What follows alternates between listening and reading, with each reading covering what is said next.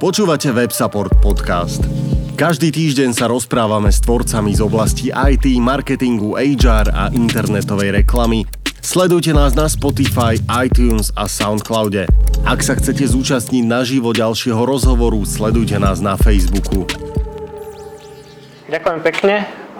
Dobrý deň, čaute. Moje meno je Matúš Lovás, som riaditeľ reklamnej agentúre Visibility. Dnešným mojím hosťom bude môj dlhoročný kamarát a jeden z mojich prvých kolegov vôbec, Mišo Stín. Čaute.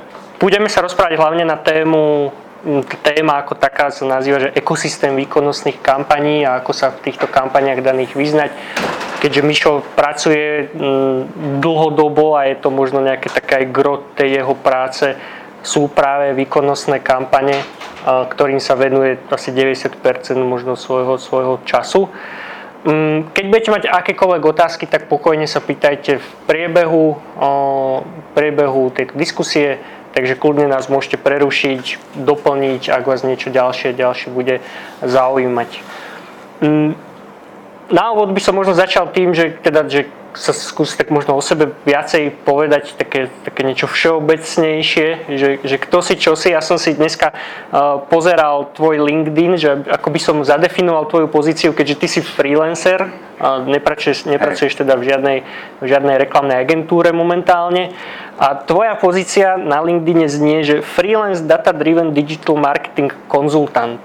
Hej, vymyslel som si takýto fancy názov, ale nebol to akože cieľ vymyslieť si akože takýto fancy názov, ale dlho som nad tým uvažoval, že ako zadefinovať to, čo robím, a dospel som k tomu, že toto akože je to dlhé, ale najväčší zmysel mi to dávalo a v rámci toho, čo robím, pretože ja nie som človek, čo by iba robil napríklad, že iba SEO alebo iba PPC nejakú reklamu na Google, na Facebooku, ale snažím sa tie veci riešiť nejako komplexne a väčšinu vecí riešim na základe dát. To je taký nejaký môj mindset, takže takto nejako som si to zadefinoval, že data-driven digital marketing consultant, s tým, že niekedy mám aj nejaké presahy na offline, ale v rámci offlineu nemám skoro žiadne skúsenosti, tak preto tam je ten digital, ale nie je to nejako kvôli tomu, že by som uprednostňoval nejako ten digitál. A máš tam napísané, že konzultant, ale nie si teda len konzultant, že len neteoretizuješ o tom, ale reálne aj na tých kampaniach pracuješ. Áno. V podstate, ťažko to, lebo aktuálne mám ako keby troch takých väčších klientov a nejaké menšie projekty, vzdelávacie alebo nejaké jednorázovejšie konzultačné práve projekty. Máme jeden taký projekt, kde robím najviac tej exekučnej činnosti, to je práve na tej kampaňovej a tej analytiky a tej reálnej práce. To mi zaberá asi polovicu času a potom mám dva ďalšie nejaké projekty alebo dvoch klientov, kde je to viac už také manažérskejšie a komplexnejšie. Takže tak. Vieme aj klientov menovať alebo aspoň segment povedať? No jasné, akože v pohode. No a to je ten exekučný projekt, čo mi zaberá vlastne polovicu času momentálne zhruba. Tak to je taký e-commerce projekt Isadore. Je to vlastne slovenská značka cyklooblečenia, bývalí cyklisti bratia Veličovci. To založili, vyrába sa to na Slovensku a rieši sa to globálne. Tam riešim hlavne Google AdWords kampane, ale aj analytiku a nejaké také väčšie presahy v rámci toho marketingu, digitálu a presne zase to nie je iba o tom, že by som riešil iba Google Ads, a preto tam je aj to, že data-driven marketing som si to pomenoval. A potom tie manažerskejšie projekty, tak jeden je, vlastne keď som začal freelancovať, tak môj otec podniká a odtedy som začal ako keby robiť tam nejaké veci takéto digitálneho charakteru, lebo to je firma, čo sa zaoberá distribúciou náradia, takže je to taký segment, že nie je úplne typický pre digitál a prelína sa tam B2B a B2C, takže je to dosť tak ťažko uchopiteľné a tam sme robili rôzne veci od nejakej tvorby korporátneho webu cez nejaké e-shopy, nejaké maličké kampane a tam je to taký, že komplexný nejaký akože zase balíček a v poslednej dobe som si to tak vo svojej hlave pomenoval, že implementujem ten digitálny marketing ako keby do tej firmy, lebo tam je normálny marketingový manažér a tie offline aktivity tam sú nejakým spôsobom dlhodobo rozbehnuté a ja sa to prepájam do toho digitálu. A ten posledný väčší klient dlhodobejší, tak to je jedna agentúra zase, kde som vytváral ako keby zase tam je to dlhodobejšia spolupráca a ako keby na takej externej báze, kde bol som tam dočasný team leader takto externe, kde som istú dobu riadil všetky tieto digitálne projekty a začal som vytvárať systém riadenia týchto projektov. Zaškolil som tam accountov, našli sme team leadera, delegoval som na neho túto agendu a potom tam vlastne nadväzujú na to nejaké ďalšie také procesnejšie veci. Takže. Ako si sa k tomuto dostal a prečo možno práve výkonnostné kampane? No, ako som sa dostal, tak nechcel som robiť v McDonalde. Akože nie je to úplne, že vtip, fakt som si to takto povedal. V druhom ročníku na vysokej škole som si povedal, že OK, že mám 20 rokov, už 20 rokov som nič nerobil, takže by som mal začať robiť, ale to nebola taká doba, jak teraz, že ideš po ulici a sypú sa na teba ponuky a že ťa stiahnu do nejakých brutálnych firiem. Vtedy to bolo dosť ťažké získať nejakú zmysluplnú robotu a ja som ako keby nebol odkázaný na to, že potrebujem zarábať nejakých pár eur. V online marketingu? Celkovo, akože ja som vtedy sa nefokusoval iba na online marketing, ale vtedy ja som bol na pohovoroch v PVCčku a rôzne, ale tam ma nezobrali. Takže, lebo tam som bol, pamätám si, že nejaká stáž, že pre štvrtákov a povedala mi pani, že no ja mám z vás pocit, že vy raz budete riadiť svet, ale že nie díky, a ja, že ďakujem, že ste mi pomohli. No ale tak potom som nejako začal viac fokusovať na marketing a našiel som si nejakú stáž vlastne v tej firme, kde sme sa aj potom my spoznali.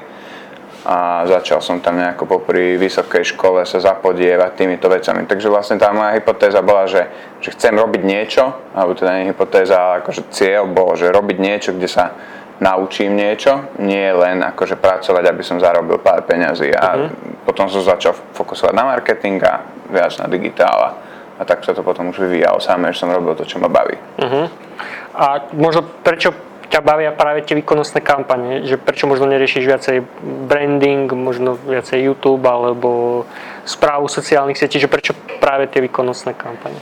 No, tu potom je asi otázka, že čo sú pre teba tie výkonnostné kampane.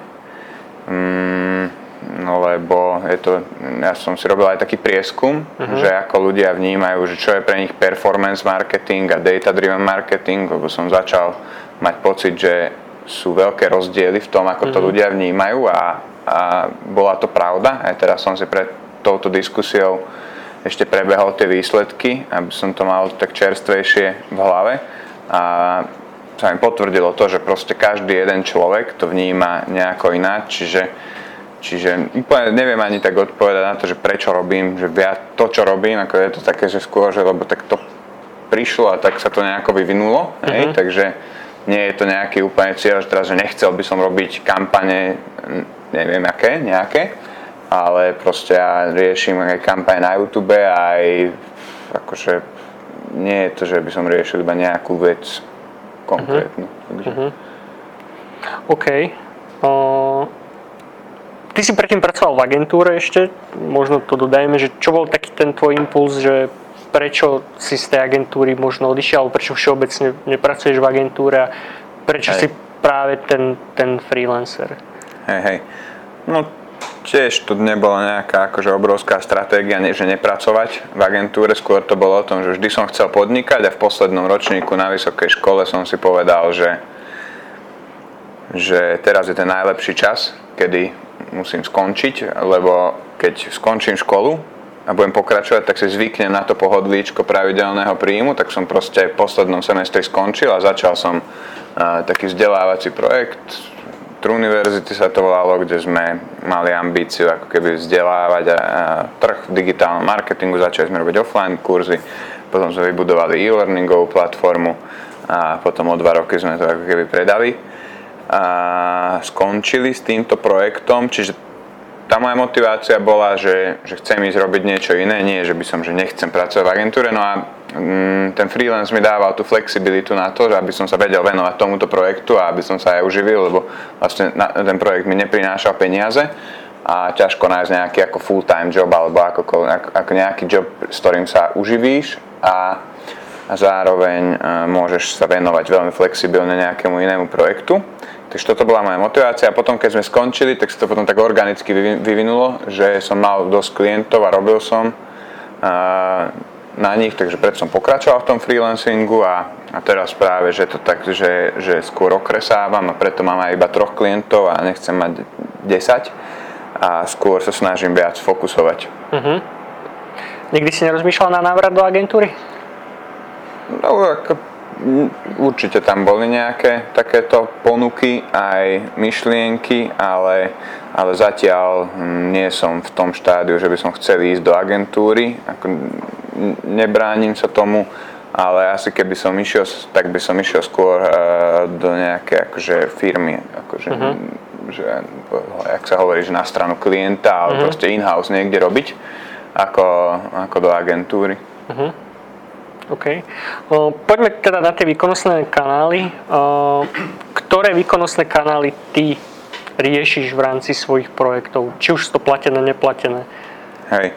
No, varoval som ťa, že budem ti dávať aj ja od nejaké otázky, takže presne, aby som ti vedel odpovedať, takže čo sú ako keby pre teba čo to znamená pre teba, že výkonnostné kanály? Najlepšie bolo pobaviť sa tu o tom so všetkými účastníkmi, ale to môžeme potom po rozhovore. Ale aby som ti vedel odpovedať, tak by bolo dobre možno zadefinovať si, že čo sú to tie výkonnostné kanály. Dobre, tak vo všeobecnosti môžeme povedať, že za výkonnostné kanály, aspoň teda ja považujem predovšetkým Google platené kampane, Facebook platené kampane, kampane, do ktorých proste musíš dať nejaký kredit, to sú tie platené. A na druhú stranu, ale samozrejme to môže byť neplatené, ako napríklad budovanie organickej návštevnosti, ktorá samozrejme prináša v konečnom dôsledku nejakú výkonnosť, či už je to výkonnosť vo forme tržieb, alebo výkonnosť vo forme návštevnosti, alebo nejakého toho engagementu tých používateľov. Čiže aj platené, aj neplatené, aj organické, takže no to je presne to, že každý za to považuje niečo iné. Tak v dnešnej dobe už je... Remarketing je výkonnostný? Akože remarketing na Facebooku, to je výkonnostný akože nejaký No podľa mňa hej. A akvizičná nejaká kampaň na Facebooku, to je tiež výkonnostné? Tak záleží, aký je cieľ tej danej kampane. No jasné, no akože pamätám si ešte časy a nebolo tak dávno, kedy sa hovorilo, že Facebook nie je akože kanál, cez ktorý sa predáva a nie je akože predajný.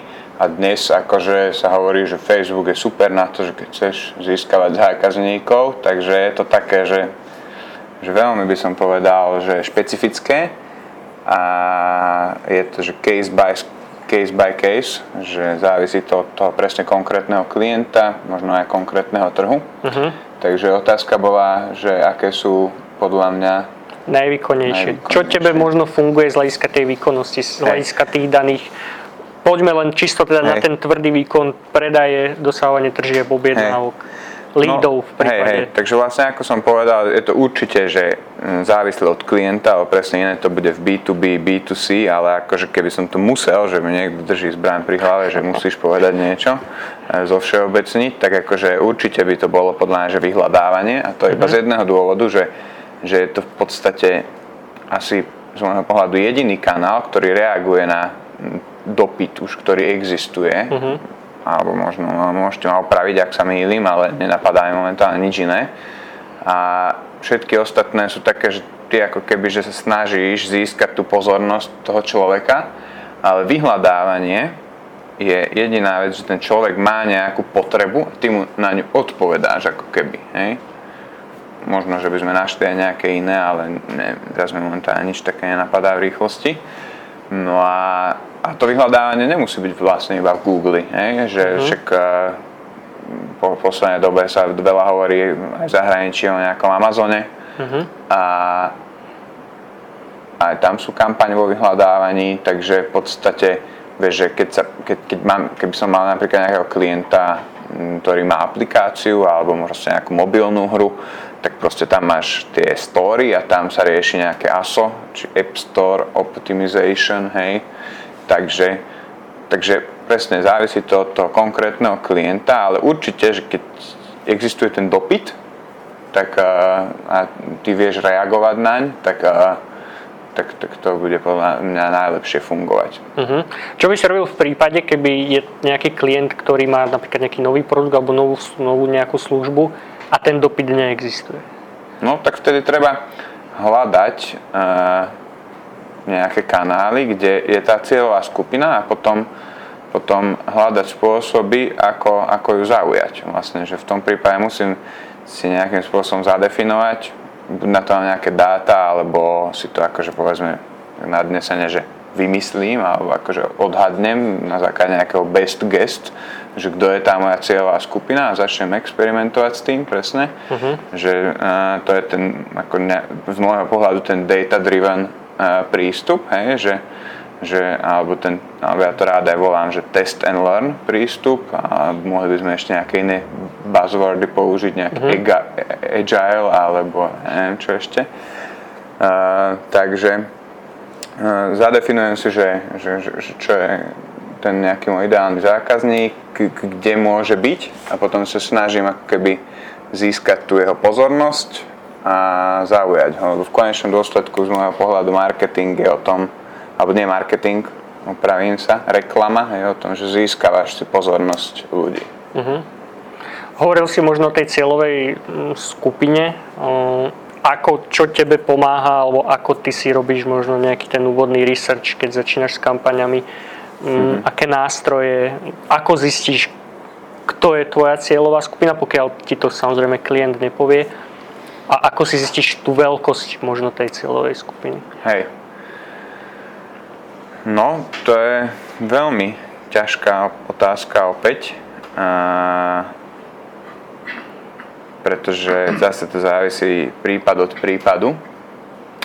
Úprimne, že dávno som nič takéto nerobil tým, že mám iba nejakých obmedzených teda klientov, ale tak dobre, keď je väčší ten projekt, tak ako väčšinou má ten projekt už nejaké dáta, ktoré sa dajú použiť, takže určite z toho by som vychádzal. Čiže internet dáta klienta? Hej, internet dáta.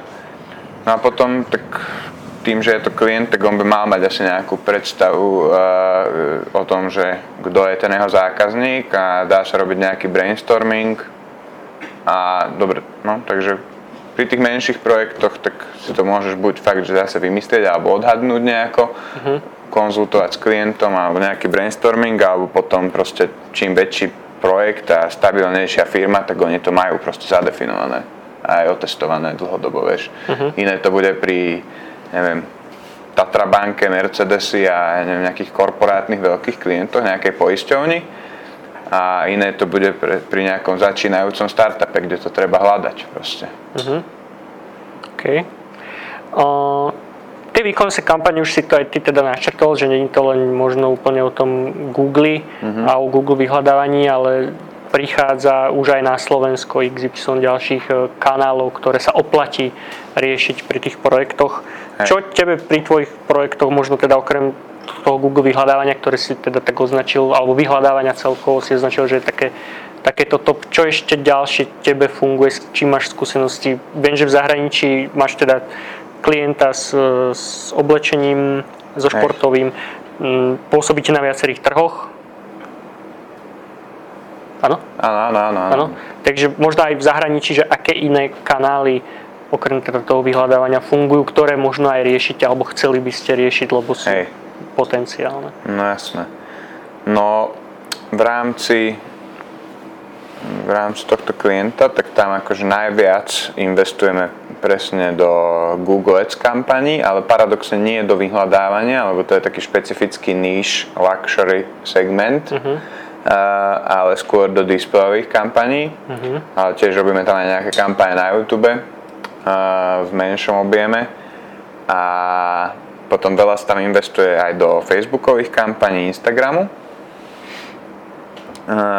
Uvažovali sme dlho aj o testovaní nejakého Amazonu a v poslednom nejakom pol roku sme to chceli začať riešiť, ale potom nakoniec sme sa do toho nepustili.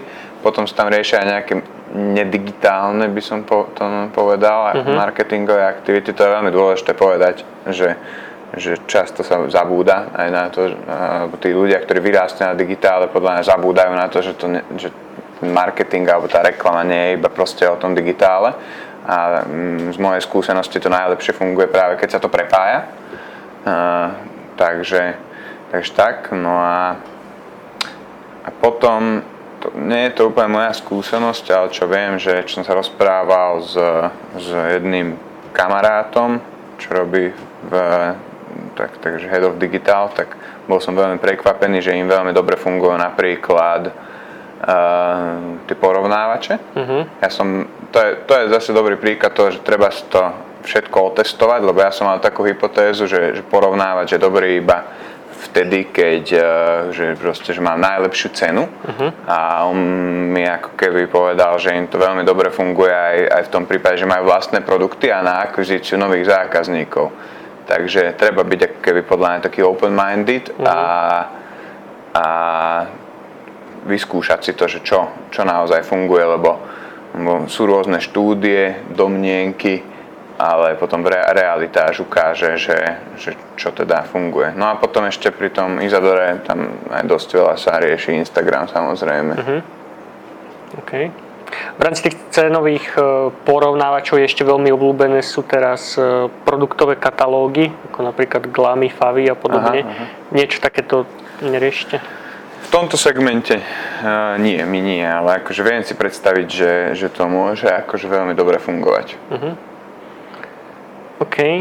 Vedel si napríklad porovnať tie výkonnostné kampane s tými slovenskými versus tie zahraničné? Aké je možno správanie tých používateľov v rámci tých iných daných trhoch? Aké sú možno náklady porovnateľné v tom zahraničí? Vieme, že stále často sa hovorí, alebo aj hovorilo v minulosti, že na Slovensku je stále reklama veľmi lacná v porovnaní so zahraničím, takže sú možno tvoje skúsenosti práve s týmto? No, sú tam že obrovské rozdiely, podľa mňa. Čo sa týka tej ceny, tak to sú fakt, že veľmi veľké. To vidieť, že Slovensko je to úplná pravda, že na Slovensku je veľmi lacná a niekto proste, kto robí iba slovenský trh, tak sa mu môže zdať, že je veľa platiť 50 centov za kliknutie. Ale potom prídeš robiť tie kampane vo Švajčiarsku, alebo v Amerike, alebo v UK, kde platíš euro 2 za kliknutie. Takže, a to je ešte tiež celkom dobrá cena? Áno, že to je akože, no proste je to tam, že diametrálne odlišné. Takže čo sa týka ceny a konkurencie, to je, že veľmi veľký rozdiel.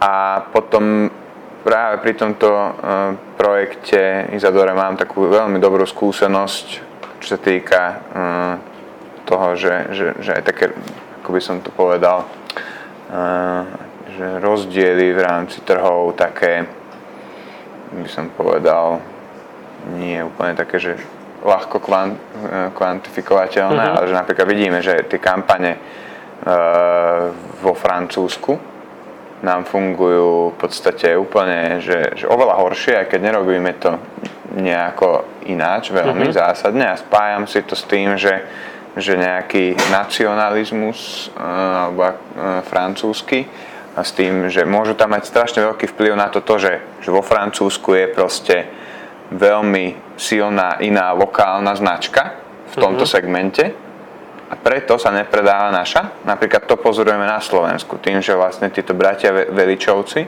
že oni akože jazdili Tour de France, sú akože povedzme, že tak všeobecnejšie známi a tuto na Slovensku ich ľudia vnímajú možno ešte trošku ľudia tak silnejšie, že poznajú ich aj v zahraničí, ale možno nie až tak veľmi. No, ja robím na tom projekte že 2 roky a pamätám si, že už keď som prišiel na ten projekt, alebo keď som začal pracovať na tom projekte, tak sme hovorili, že no, že Slovensko, že tam je už ten potenciál asi vyčerpaný a v podstate stále rastie to Slovensko, že ono dosahuje že veľmi dobré čísla a najviac tržieb v rámci tohto projektu plynie z DACH regiónu.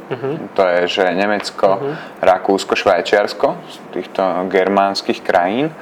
Ale akože Slovensko je že veľmi porovnateľné. Ako keby, že aj oproti Nemecku je silné. A keď si to porovnám, že Slovensko je že aké malé oproti nemeckému trhu, a stále ako keby rastie, tak tam je obrovský potenciál.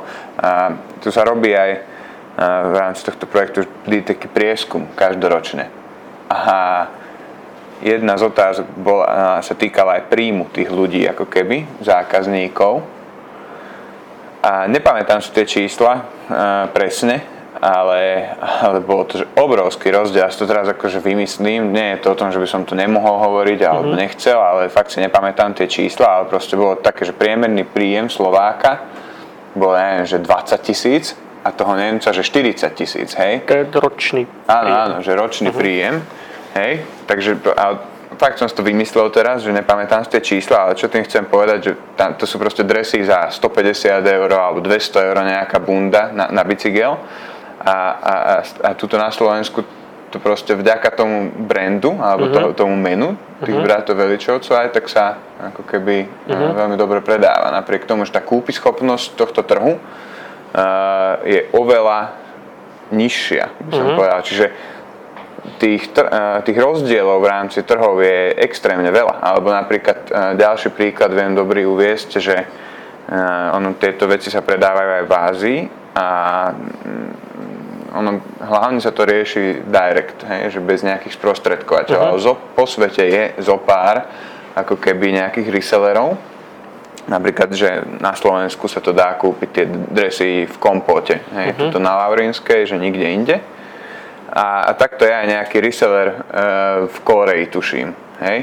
A riešili sme tam niečo a tie dresy sú veľmi pekne nafotené, máme k tomu krásne fotky a riešil som tam niečo a pozerám, že oni si ich nafotili sami, ako keby tie dresy. A to vyzeralo, že keby si to na iPhone nafotil na zemi. Hej? A pritom sú profesionálne fotky zo štúdia, chodia sa natáčať lookbooky, hej? Že normálne, že ide sa na Malorku a tam sa x dní točia videá, pekné fotky v peknom prostredí s novými produktami a oni si proste na dresu robili sami fotky na iPhone. Možno preháňam, ale tak to vyzerá, hej? Že keby si dal tričko na posteľ a odfotil. No a nemám to potvrdené, ale lebo som to neriešil, sa to netýkalo úplne toho, čo je moja ako keby kompetencia alebo rola, ale akože predpokladám, že to je preto, že akože tam to tak funguje. Takže fakt, že tie rozdiely sú obrovské v rámci trhov. OK.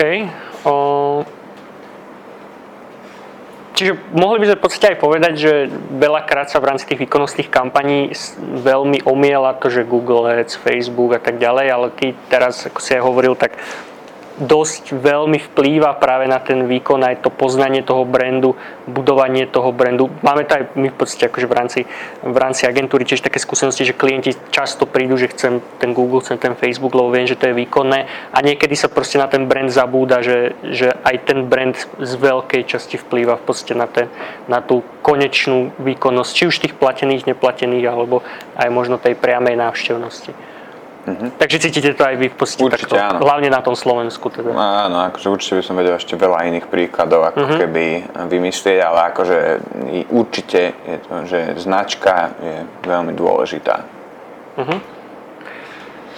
Ďalšou témou je automatizácia. Je to teraz taký fenomén, je to veľmi, či už v rámci Google alebo v rámci Facebooku, veľmi omielaná téma.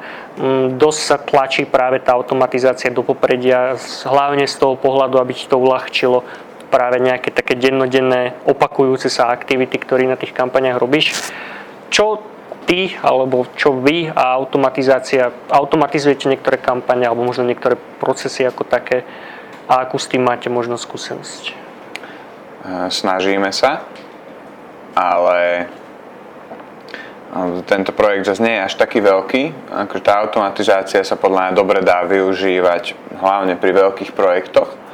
Ale máme to dosť, minimálne v tom, čo ja riešim, sú tie možnosti dosť obmedzené.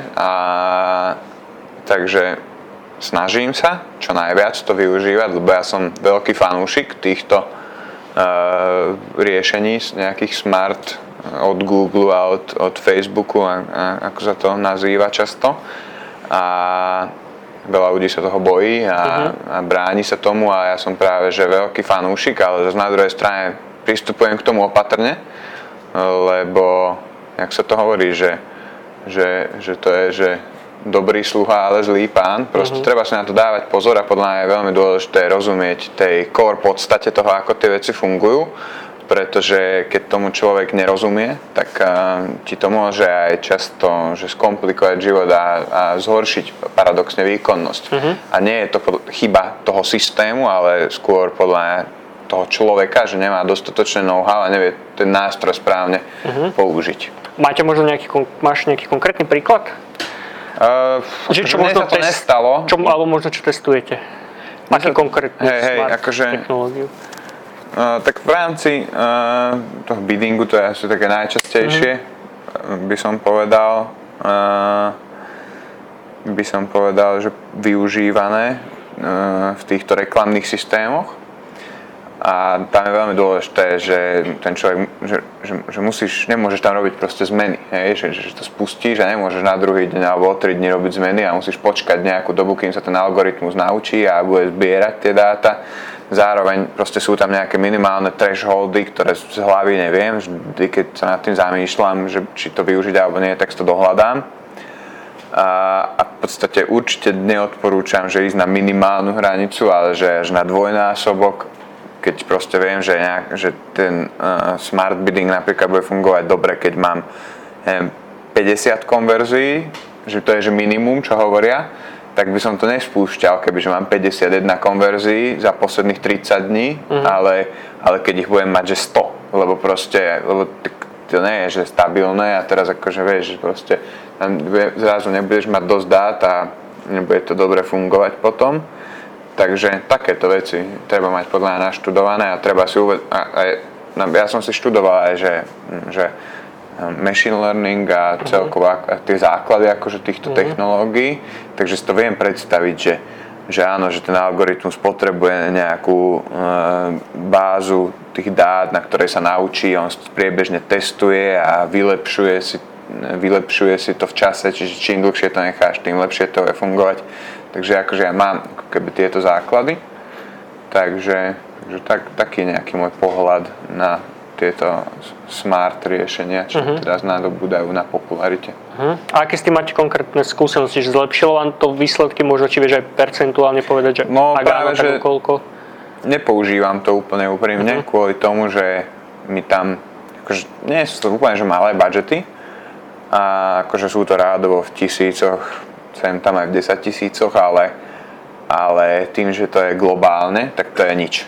Že to je proste strašne málo tým, že to riešime, že proste celú Európu, aj USA sa začalo riešiť niekedy pred rokom a proste aj akože z nejakej menšej miere aj zvyšok sveta, a keď si zoberiem už iba tú celú Európu, tak to sú proste strašne malé čísla na to.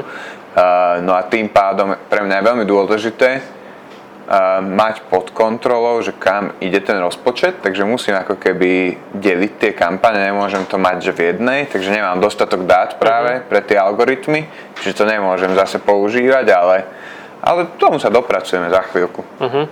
Čiže rozmýšľate aj nad tým, že teda, že na úkor možno tej kontroly rozpočtu, že by ste sa toho možno vzdali tej danej kontroly a využili by ste skôr tú jednoduchšiu štruktúru tých kampaní za účelom toho zberu dát? Či... V tomto prípade nad tým nerozmýšľam, ale napríklad môžem povedať taký úplne konkrétny príklad, že úplne na začiatku sme mali že implementované iba konverzie, že nákupy, tak to bude samozrejme tých nákupov je málo, hej, že za mesiac sú v stovkách a keď si to rozdelím na krajiny, tak to je že pár na krajinu. No a takže to nestačilo. Tak som implementoval, že add to cart konverzia a stále to bolo ako keby málo na to, aby som to vedel na to optimalizovať. No a tak čo je predchádzajúci krok, tak to je, že product views. Na Facebooku ako keby tam nerobím tie kampane ja, ale kolega. A v podstate tam optimalizujeme na to, aby na product views, hej? Že, no bo tak akože na to, aby si kúpil ten človek, tak ho musí ako keby si pozrieť ten produkt. A tiež je to zradné, lebo keď cieliš tie kampane rovno na produkt, tak to možno nebude až tak dobre fungovať, ako keď na nejakú inú landing page, z ktorej sa musí prekliknúť na produkt. No a toto doteraz som nevedel napríklad urobiť v Google Ads, ale teraz zrovna pred pár týždňami vyšla nejaká zmena, že viem si nastaviť, že ktoré kampane sa majú optimalizovať na ktorý cieľ a takže to už viem nastaviť, takže možno čoskoro to otestujem. Takže skôr takto uvažujem nad tým, ale zatiaľ momentálne neviem si úplne dobre predstaviť, že by som sa vzdal tej kontroly rozpočtu. A myslím si, že by to bol nesprávny krok, lebo proste my tam fakt, že potrebujeme mať kontrolu, že aby istočujem, že 40-50% budžetu do nejakých krajín, do ktorých je najviac tržieb. A netrúfam by som si nechať to na ten algoritmus čo aj 2-3 týždne proste, lebo no to by bol akože, bol by to veľmi rizikový test. Používate napríklad aj nejaké skripty? Že nie možno teda priame riešenia od Google a od Facebooku, ale skôr nejaké vlastné veci? Vieš čo, minimálne. Akože tiež, akože ja mám rád tieto veci, ale nepoužívam ich, lebo nejako som necítil zatiaľ potrebu. Že takéto veci, lebo toto je v podstate taký špecifický klient, kde nemáme že tisíce produktov, hej, že tieto skripty majú podľa mňa že brutálny význam, napríklad keď máš nejakého klienta, ktorý robí, že resell, hej, že proste, že neviem, že Alza, MOL a proste títo veľkí akože, že retailoví hráči, ktorí majú že tisícky produktov, alebo robil som konzultačne na jednom projekte, kde to dávalo zmysel, ale tam som vlastne to neriešil aj exekučne, čiže tam som to akože neimplementoval priamo ja, takže, ale akože určite som tiež že veľký fanúšik týchto riešení, lebo čo sa dá zjednodušiť, prečo nie? Ja som vo svojej podstate dosť lenivý človek. Poďme na ďalšiu takú veľmi trendy tému a to je data-driven marketing. Je to možno ešte viacej aktuálnejšie ako práve tá automatizácia. Čo si ty predstavuješ pod data-driven marketingom a či ho nejakým spôsobom využívaš pri svojich projektoch? Hej, no toto je akože ťažko, či využívam data-driven marketing pri svojich projektoch, tak áno, akože v podstate z môjho pohľadu, ale tiež akože neviem, čo to je. Snažil som sa to zistiť a podľa mňa každý to má ako keby na to svoj pohľad a práve to som robil, preto som robil ten prieskum. Aký je tvoj pohľad? No? Hej, že nie, že ostatný, ale že čo ty si pod tým predstavuješ? Hej. No môj pohľad je taký, že je to ako keby, že v podstate akýkoľvek marketing založený na dátach, že nie je iba digitálny presne, ale že ako keby akákoľvek marketingová aktivita, ktorú si vieš podložiť nejakými dátami, či už ich máš na začiatku, alebo proste ju začneš robiť a vieš ju zozbierať. Čiže z môjho pohľadu môže byť, že data-driven marketing, aj keď začneš posielať nejaké direct maily, akože obálky, a keď ti to proste donesie zákazníkov, tak to je z môjho pohľadu data-driven, hej? Čiže toto je nejaký môj pohľad na data-driven marketing a vlastne preto som si aj ako keby to nazval vymyslel tak na ten LinkedIn, že data-driven digital marketing konzultant, lebo presne ja nechcem sa fokusovať iba na Google Ads, Facebook, ale proste ja chcem robiť ako keby marketing, robiť to komplexne a vždy som mal ten pohľad taký komplexnejší, ako keby celistvejší aj viac napojený na biznis. V rámci možno toho data-driven marketingu máš skúsenosti s tým, ako merať presah napríklad brandových kampaní práve na tie výkonnostné kampane? Je to dosť tiež taká aktuálna téma, ktorá sa rieši, že tie brandové kampane sú strašne možno také ťažko domerateľné, pokiaľ si nerobíš fakt, že nejaký veľký brutálny prieskum trhu. Riešite toto možno, že práve tú brandovosť a jej vplyv na tie výkonnostné kampane? No riešime to. V podstate podľa nás to dá merať, len potrebuješ ako keby z takého nadhľadu to viac merať práve, že a v dlhšom časovom horizonte. Ale je to veľmi ťažké, to akože súhlasím, pretože práve tento digitálny marketing a presne všetko tieto kanály ako Facebook a konverzie a digitálny marketing a všetko je to tak ako keby podľa nás zmenilo toto odvetvie alebo celé marketingu, že každý chce rýchle výsledky. A proste keď ti to nedonáša výsledky, že hneď, tak proste je tendencia katnúť to, lebo proste panuje taká nedôvera voči týmto aktivitám. A je to fakt veľmi ťažké a to keď už máš že klienta, ktorý je akože že vedomý si tohto a že bavíme sa o tom, že áno, že akceptuje, že možno že v týždňoch, mesiacoch sa to odrazí, tie výsledky, tak to si akože už veľmi na dobrej ceste, lenže to môže byť reálne podľa že mesiace alebo pol roka, kým sa to odrazí, takže je to fakt, že veľmi taká akože ťažko uchopiteľná téma, podľa mňa, ale určite aktuálna momentálne. Pracujete nejakým spôsobom aj s atribúciou? Alebo riešite vôbec atribúciu a priraďovanie tej konverzie k tomu zdroju alebo rozdeľovanie možno tej konverzie na rôzne zdroje podľa nejakej ich váhy? Riešime to, ale tiež tu narážame dosť výrazne, že nemáme na to úprimne, že nejaké spoľahlivé riešenie momentálne. Zase narážame na nejaké technické obmedzenia aktuálnych analytických nástrojov a na škálu toho produktu, hej, že keď sa bavíme o nejakej atribúcii, tak tá dnes podľa mňa dobre funguje na úrovni nejakých že Google Search kampaní iba, ale keď sa zaobchodieš iba tým, hej, že ktorá, a toto my tam nemáme. Čiže čiastočne. Áno, čiastočne, že my čo by sme potrebovali je ako keby tá atribúcia naprieč kanálmi a to je, že Facebook a Google Ads. A riešili sme to, že rok a pol a že ako sme to riešili. Tak sme sa snažili pozerať sa na tie dáta cez Google Analytics. Ale také diametrálne rozdiely sme tam našli, ktoré sme nevedeli akoby vysvetliť technicky. A to akože myslím si, že ja a jeden kolega máme dosť know-how o tom, ako fungujú tie nástroje. Ja som to riešil s inými analytikmi, proste aj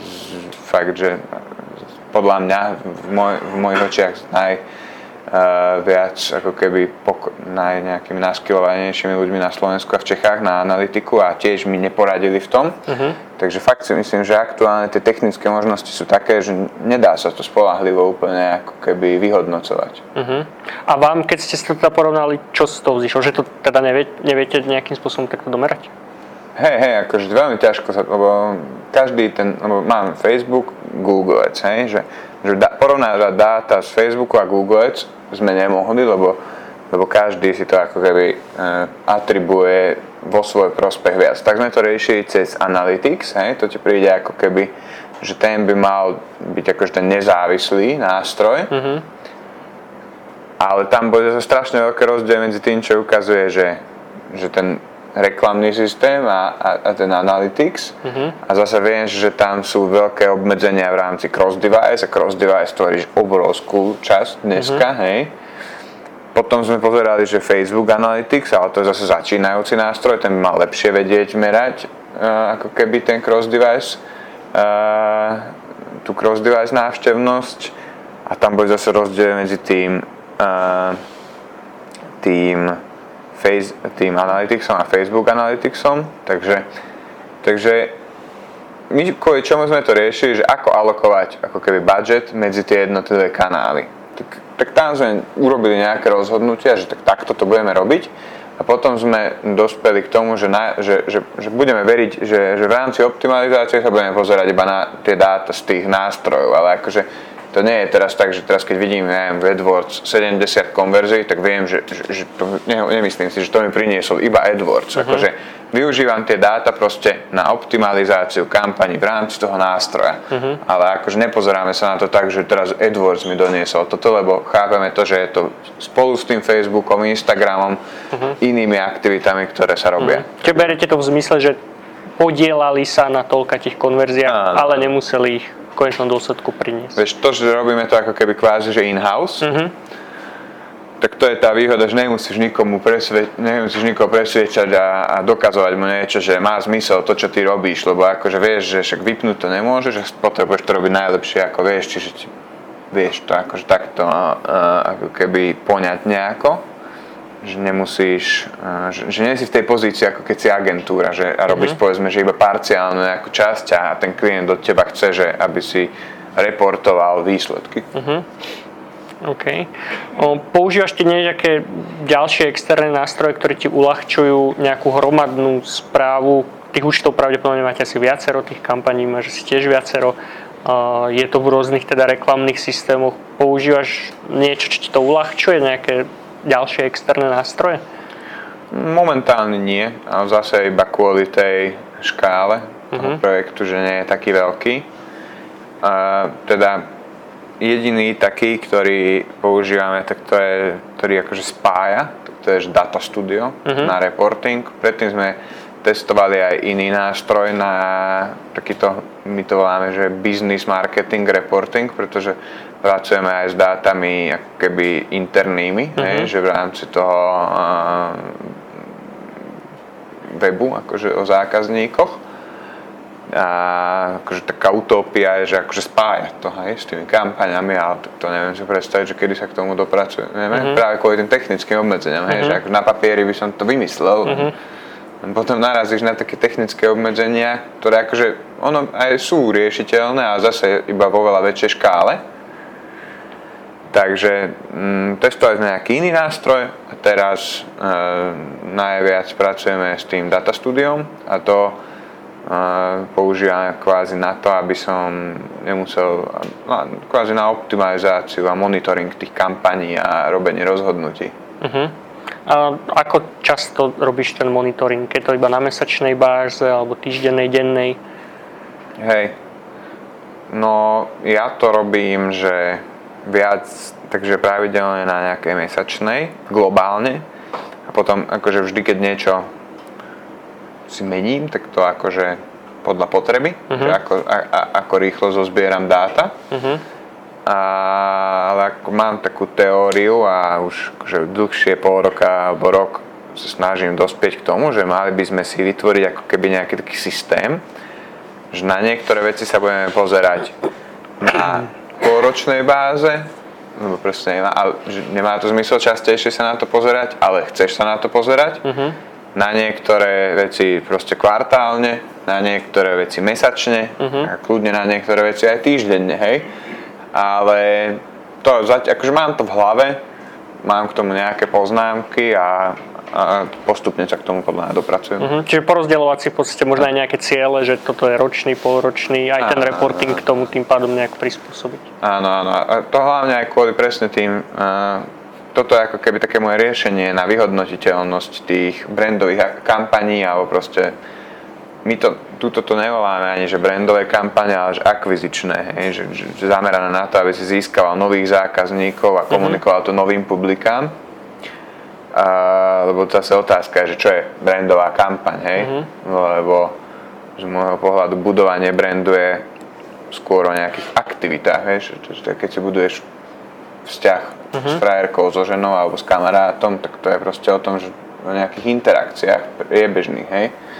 No a preto to voláme, že akvizičné kampaň, lebo v prvom rade potrebujem oslovať väčšie publikum, hej? Čiže možno, že lepšie by bolo nejaké, že awarenessové alebo... V tých akvizičných kampaniach je pre vás dôležitejšia kvalita publika alebo cena? No, toto je tiež taká otázka, ktorú sme veľmi riešili presne v posledných mesiacoch. Lebo presne máš ako keby dve možnosti, že máš nejaký obmedzený balík peňazí a môžeš kúpiť že veľa lacného trafiku alebo menej kvalitného trafiku. A teda, že čo je lepšie, hej?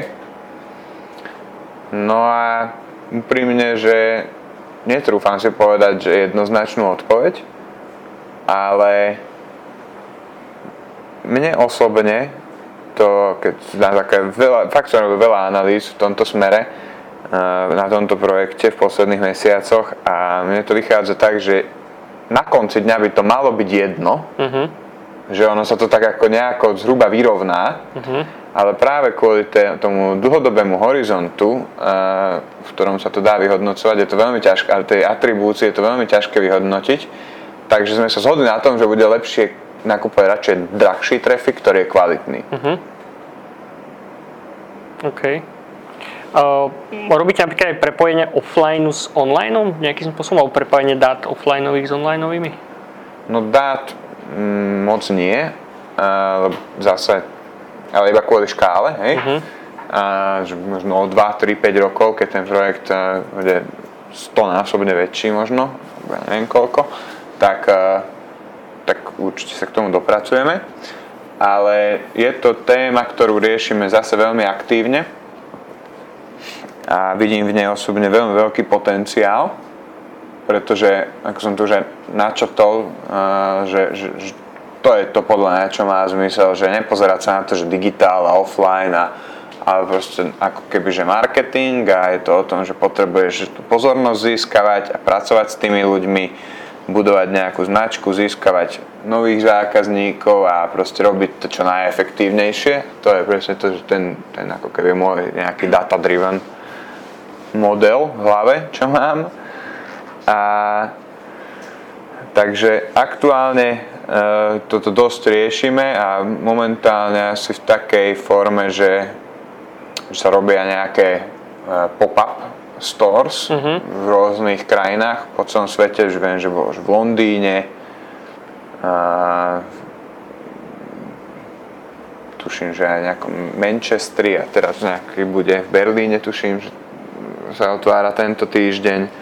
No a tiež to, že testujeme, hej, ale to je ten istý princíp, ako keby, že data driven, že tak otestujeme to, tiež to stojí nejaké peniaze, vieš si to vyhodnotiť, že koľko tam predáš, že vieš sa pozrieť v Analytics, že koľko tá krajina, to dané mesto, ako keby sa vyvíjalo v porovnaní s históriou, čiže takisto sa ten istý princíp to aplikuješ, ako keď robíš proste iba v kampani na Facebooku alebo Instagrame, Google, to je jedno whatever, v nejakom reklamnom systéme, čiže tie isté princípy tu aplikujeme. A napríklad chceme robiť také, že viac podporovať tú akvizíciu iba v danom meste a zase pri jednom to spravíme, pri druhom to nespravíme a takto to nejako porovnávať, takže v tomto ja vidím akože obrovský potenciál. Čiže možno ísť viacej lokálne, regionálne a na základe dát sa viacej fokusovať na to, čo funguje a čo nefunguje. OK, okrem tohto čo vidíš ty nejaký ďalší smer, že kde by sa tie výkonnostné formáty alebo kanály mohli vyvíjať nejaké najbližšie obdobie? Vieme, že napríklad na Slovensku teda prichádza Google Shopping tento mesiac pomaly, takže konečne sme sa dočkali aj my. A okrem možno tohto, čo je pre teba taká nejaká niečo také, čo si myslíš, že kade to pôjde? Hej. No ako tak globálne, zase teraz, ja sa nad tým zamýšľam akože v kontexte platenej reklamy, by som to nazval, keď to si to nazval znova, že nejaké výkonnostné performance, ale bavili sme sa o tom, že to je aj organické vyhľadávanie, takže keď by som sa iba sústredil na tú platenú reklamu, to je jedno, či je to Google, Facebook, Instagram alebo kľudne aj nejaký úplne, že nejaká iná reklamná sieť, tak si myslím, že to bude automatizácia, čo akože určite. A ešte nejaké posilňovanie možno, že nejaké orientácie na usera, že možno neviem, či to je moje zbožné prianie, aby proste tie veci fungovali viac na základe userov, nie na základe cookies. Lebo to vidím ako keby taký challenge, ale neviem si úplne predstaviť, že ako sa to podarí tým veľkým hráčom aplikovať, ale vnímam to hlavne kvôli tomu cross-device. Potom určite, to zase neviem predpokladať, či sa to podarí, ale určite by to veľmi pomohlo tomuto odvetviu, keby sa nejaká akože tá atribúcia a tieto atribučné riešenia posunuli o krok vpred. Vieme, že Google pracuje na tom nástroji Google Attribution, že vlastne že nejaká beta verzia je toho. Zase ja som ešte nemal príležitosť otestovať si to, takže toto môže veľa zamiešať, hlavne kvôli tej atribúcii naprieč kanálmi. Takže atribúcia naprieč kanálmi, automatizácia, väčšia orientácia na usera. Asi takto by som to nejak videl v rámci tých platených vecí. Dobre, super. To bola za mňa posledná otázka. Máte vy niečo, čo by ste sa Michala chceli spýtať? Si robil na Facebooku výkonnostné kampane. Stretol si sa s niečím takým ako vyčerpateľnosť publika? Ja len zopakujem otázku. Čiže otázka bola, že pri Facebook kampaniach, či si sa stretol s tým, že nastala nejaká vyčerpateľnosť publika. Ako si s tým naložil? Že... Hej. No jasné, akože to je úplne bežná vec, proste, že keď tam cieľim reklamy na Facebooku na nejakú audience, tak si treba uvedomiť, že tá má obmedzený nejaký rozsah, alebo akože má obmedzenú veľkosť, tak povedzme si príklad, že keď má audience 50 000 a dám do toho 200 €, tak mi môže dobre fungovať, hej.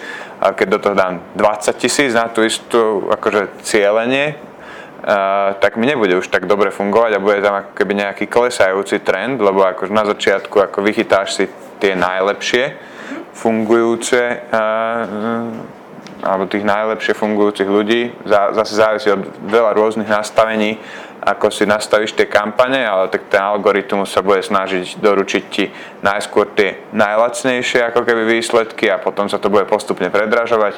A treba si uvedomiť aj to, že akože tým, že nalejem do toho viac peňazí, tak ako keby nezískam viac a bude sa zvyšovať iba nejaká frekvencia. Hej, ale ty ako firma nemeníš tovar, napríklad v prípade tých luxusných vecí to je stále, že máš veľmi úzkú špecifickú cieľovú skupinu. Na jednom, keď sa bavíme o tom, že to je jeden trh, alebo dokonca lokálny trh a nemeníš vlastne služby a tovary, tak ako potom sa vysporiadaš s tým problémom, že máš vyčerpané publikum? Ja by som možno, keď môžem teda... Akože, či nechceš kvôli... Ja aj otázku. Akože opakujeme to kvôli tomu, aby to bolo aj v rámci toho... Ak máme teda rovnaký produkt, rovnaká služba, ktorá sa teda nejakým spôsobom nerozširuje, tak ako dosiahnuť teda to, aby to publikum nebolo vyčerpané? Ako sa s tým vysporiadať? Hej, no tak máš v podstate podľa mňa dve možnosti. Buď si vyklikať, poviem to tak, alebo zadefinovať nejaké iné publikum. Treba si pozrieť akože na tom Facebooku. Treba si potom dať pozor na to, že aký je overlap, ako prekrytie tých dvoch publik, lebo môžeš si iba ináč vyklikať to publikum a budú to tí istí usery na konci dňa, hej, len z toho ináč zadefinuješ, to si tam vieš pozrieť.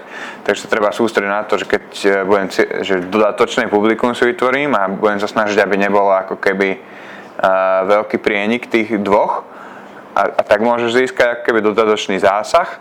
No a keď akože nič takéto neviem vymyslieť, tak si treba akože možno povedať, že tak tu som ako keby naplnil svoj potenciál a môžem sa pozerať po iných kanáloch. Alebo ako... A funguje treba, že zmeniť posolstvo alebo reklamu? Tak... Či na tých istých ľudí pustiť nejaký druhý? Tak do istej miery ako určite.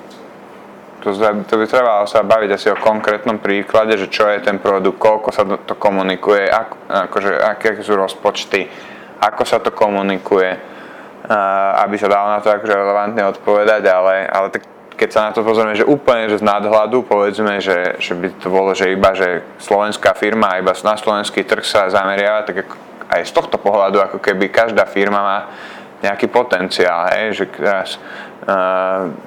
mi napadlo, jak tu vidím niektorých ľudí v publiku, že keď si zoberieme napríklad nejaký Orange, Tatra banku, hej, tak ako keby aj tam akože na Slovensku je nejaký obmedzený počet ľudí, ale akože nemôžu ani Tatra banka, ani Orange nepresiahnu to, keď oni nebudú mať nový trh, tak takisto sa treba na to pozerať aj v tomto prípade, podľa mňa. Že ako keby aj na tom Facebooku je obmedzený potenciál.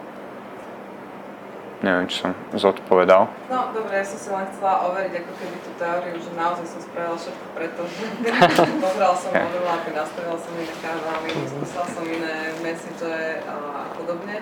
Že či som spravila úplne, že všetko, čo bežne robia ľudia, čo sa zaoberajú výkonnostným marketingom. A teda spravila. Super. Hej, môžeš poslať potom podcast šéfovi. Spravila si všetko. Asi, z môjho pohľadu. Dobre, niekto nejakú ďalšiu otázku? Ja by som mal jednu takú dlhšiu, keď môžem. No, Matúš si ju musí zapamätať, takže priprav sa, aby počuli aj poslucháči podcastu, takže dlhšia otázka. Bolo to priamo na to, keď si hovoril, že keď máš málo konverzií, tak hľadá si ďalšie nejaké, ako to merať, hej, že dáš pridanie do košíka, dáš potom product view a dajme tomu, že neviem, či ste robili aj kampane, kedy sa na nejakú stránku, ktorá predáva toho viacej, ale chcete merať alebo podporiť produkt nejaký konkrétny alebo predá iba nejaké kategórie.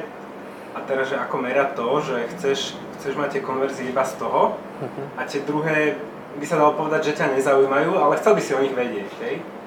A teraz, že tebe idú peniaze, nejaký rozpočet a teraz, že koľko je minutých na to, si chcel, hej? Že ľudia dávajú ten konkrétny produkt alebo tú značku do košíka a kupujú a potom, že tí ľudia, ktorých ty si vlastne zaplatil cez nejaký AdWords alebo Google Ads teraz už, že kúpili si niečo iné, hej? Čo si ty nechcel, ale teda za ten budget. Ja nenám toto asi. Asi nezopakuješ otázku, čo? Hej, že akože, lebo akože odpoveď paradoxne nebude asi až taká náročná. Hej, čiže v podstate otázka je, že keď je viacero typov konverzií, napríklad sú tam aj mikrokonverzie na tej danej stránke nejaké nastavené, nielen teda nákup, ale aj pridanie do košíka alebo ten product view. Ale to je v tom procese, hej, a teraz sa bavíme, že niekde sa to delí. V tom danom procese, hej. A potom tí daní používateľia nakupujú len napríklad jednu danú kategóriu a teraz vy chcete napríklad, že robiť optimalizáciu alebo cieliť teda hlavne na tú jednu konverziu z tej danej kategórie, ale zároveň ma zaujímajú aj ostatné mikrokonverzie, povedzme pri nejakých iných kategóriách, že ako k tomuto teda pristúpiť a ako si to možno celé zmanažovať a nastaviť. Hej, no tak odpoveď podľa mňa paradoxne veľmi jednoduchá, lebo zase závisí od toho, že v akom systéme sa bavíme, lebo napríklad na Facebooku tam si vieš nastaviť proste, že viacero, povedzme, konverzií a optimalizovať tie kampane iba na nejakú danú konverziu, ale zároveň tam budeš vidieť aj iné. A už teraz práve by to malo byť možné aj v Google Ads, ale ešte to nemám vyskúšané, lebo to fakt, že neviem, keď som bol na dovolenke minulý mesiac, vyšla tá správa, čiže to fakt, že mesiac je možno dostupné a nemal som ešte v rámci priorít čas sa tomu venovať. Takže už aj v Google Ads si to vieš spraviť, že proste, že teraz ak som to správne pochopil, máš viacero produktov, ale ty chceš akože sústrediť sa kampaňami iba na jeden produkt, ale zároveň ten zákazník si môže ako keby kúpiť aj iný produkt a chcel by si to vidieť, hej? No tak ako môžeš tam nastaviť, aby si tam videl viacero tých konverzií, ale optimalizovať tie kampane iba na ten, ktorý ťa zaujíma a budeš tam vidieť ale aj tie ostatné.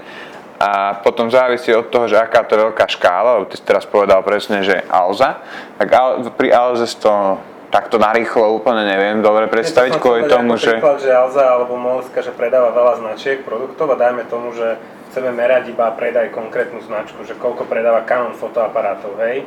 A teraz robí sa kampaň aj nejaká nebrandová, že fotoaparáty, hej, poviem takto jednoduché kľúčové slovo. A teraz tí ľudia si prídu na tú Alzu, vidia tam tie Canon fotoaparáty, ale môžu si kúpiť nejaký Fuji, hej? A teraz ide to z tých peňazí, ktoré ty vlastne vyčleníš na to, aby si podporil Canon.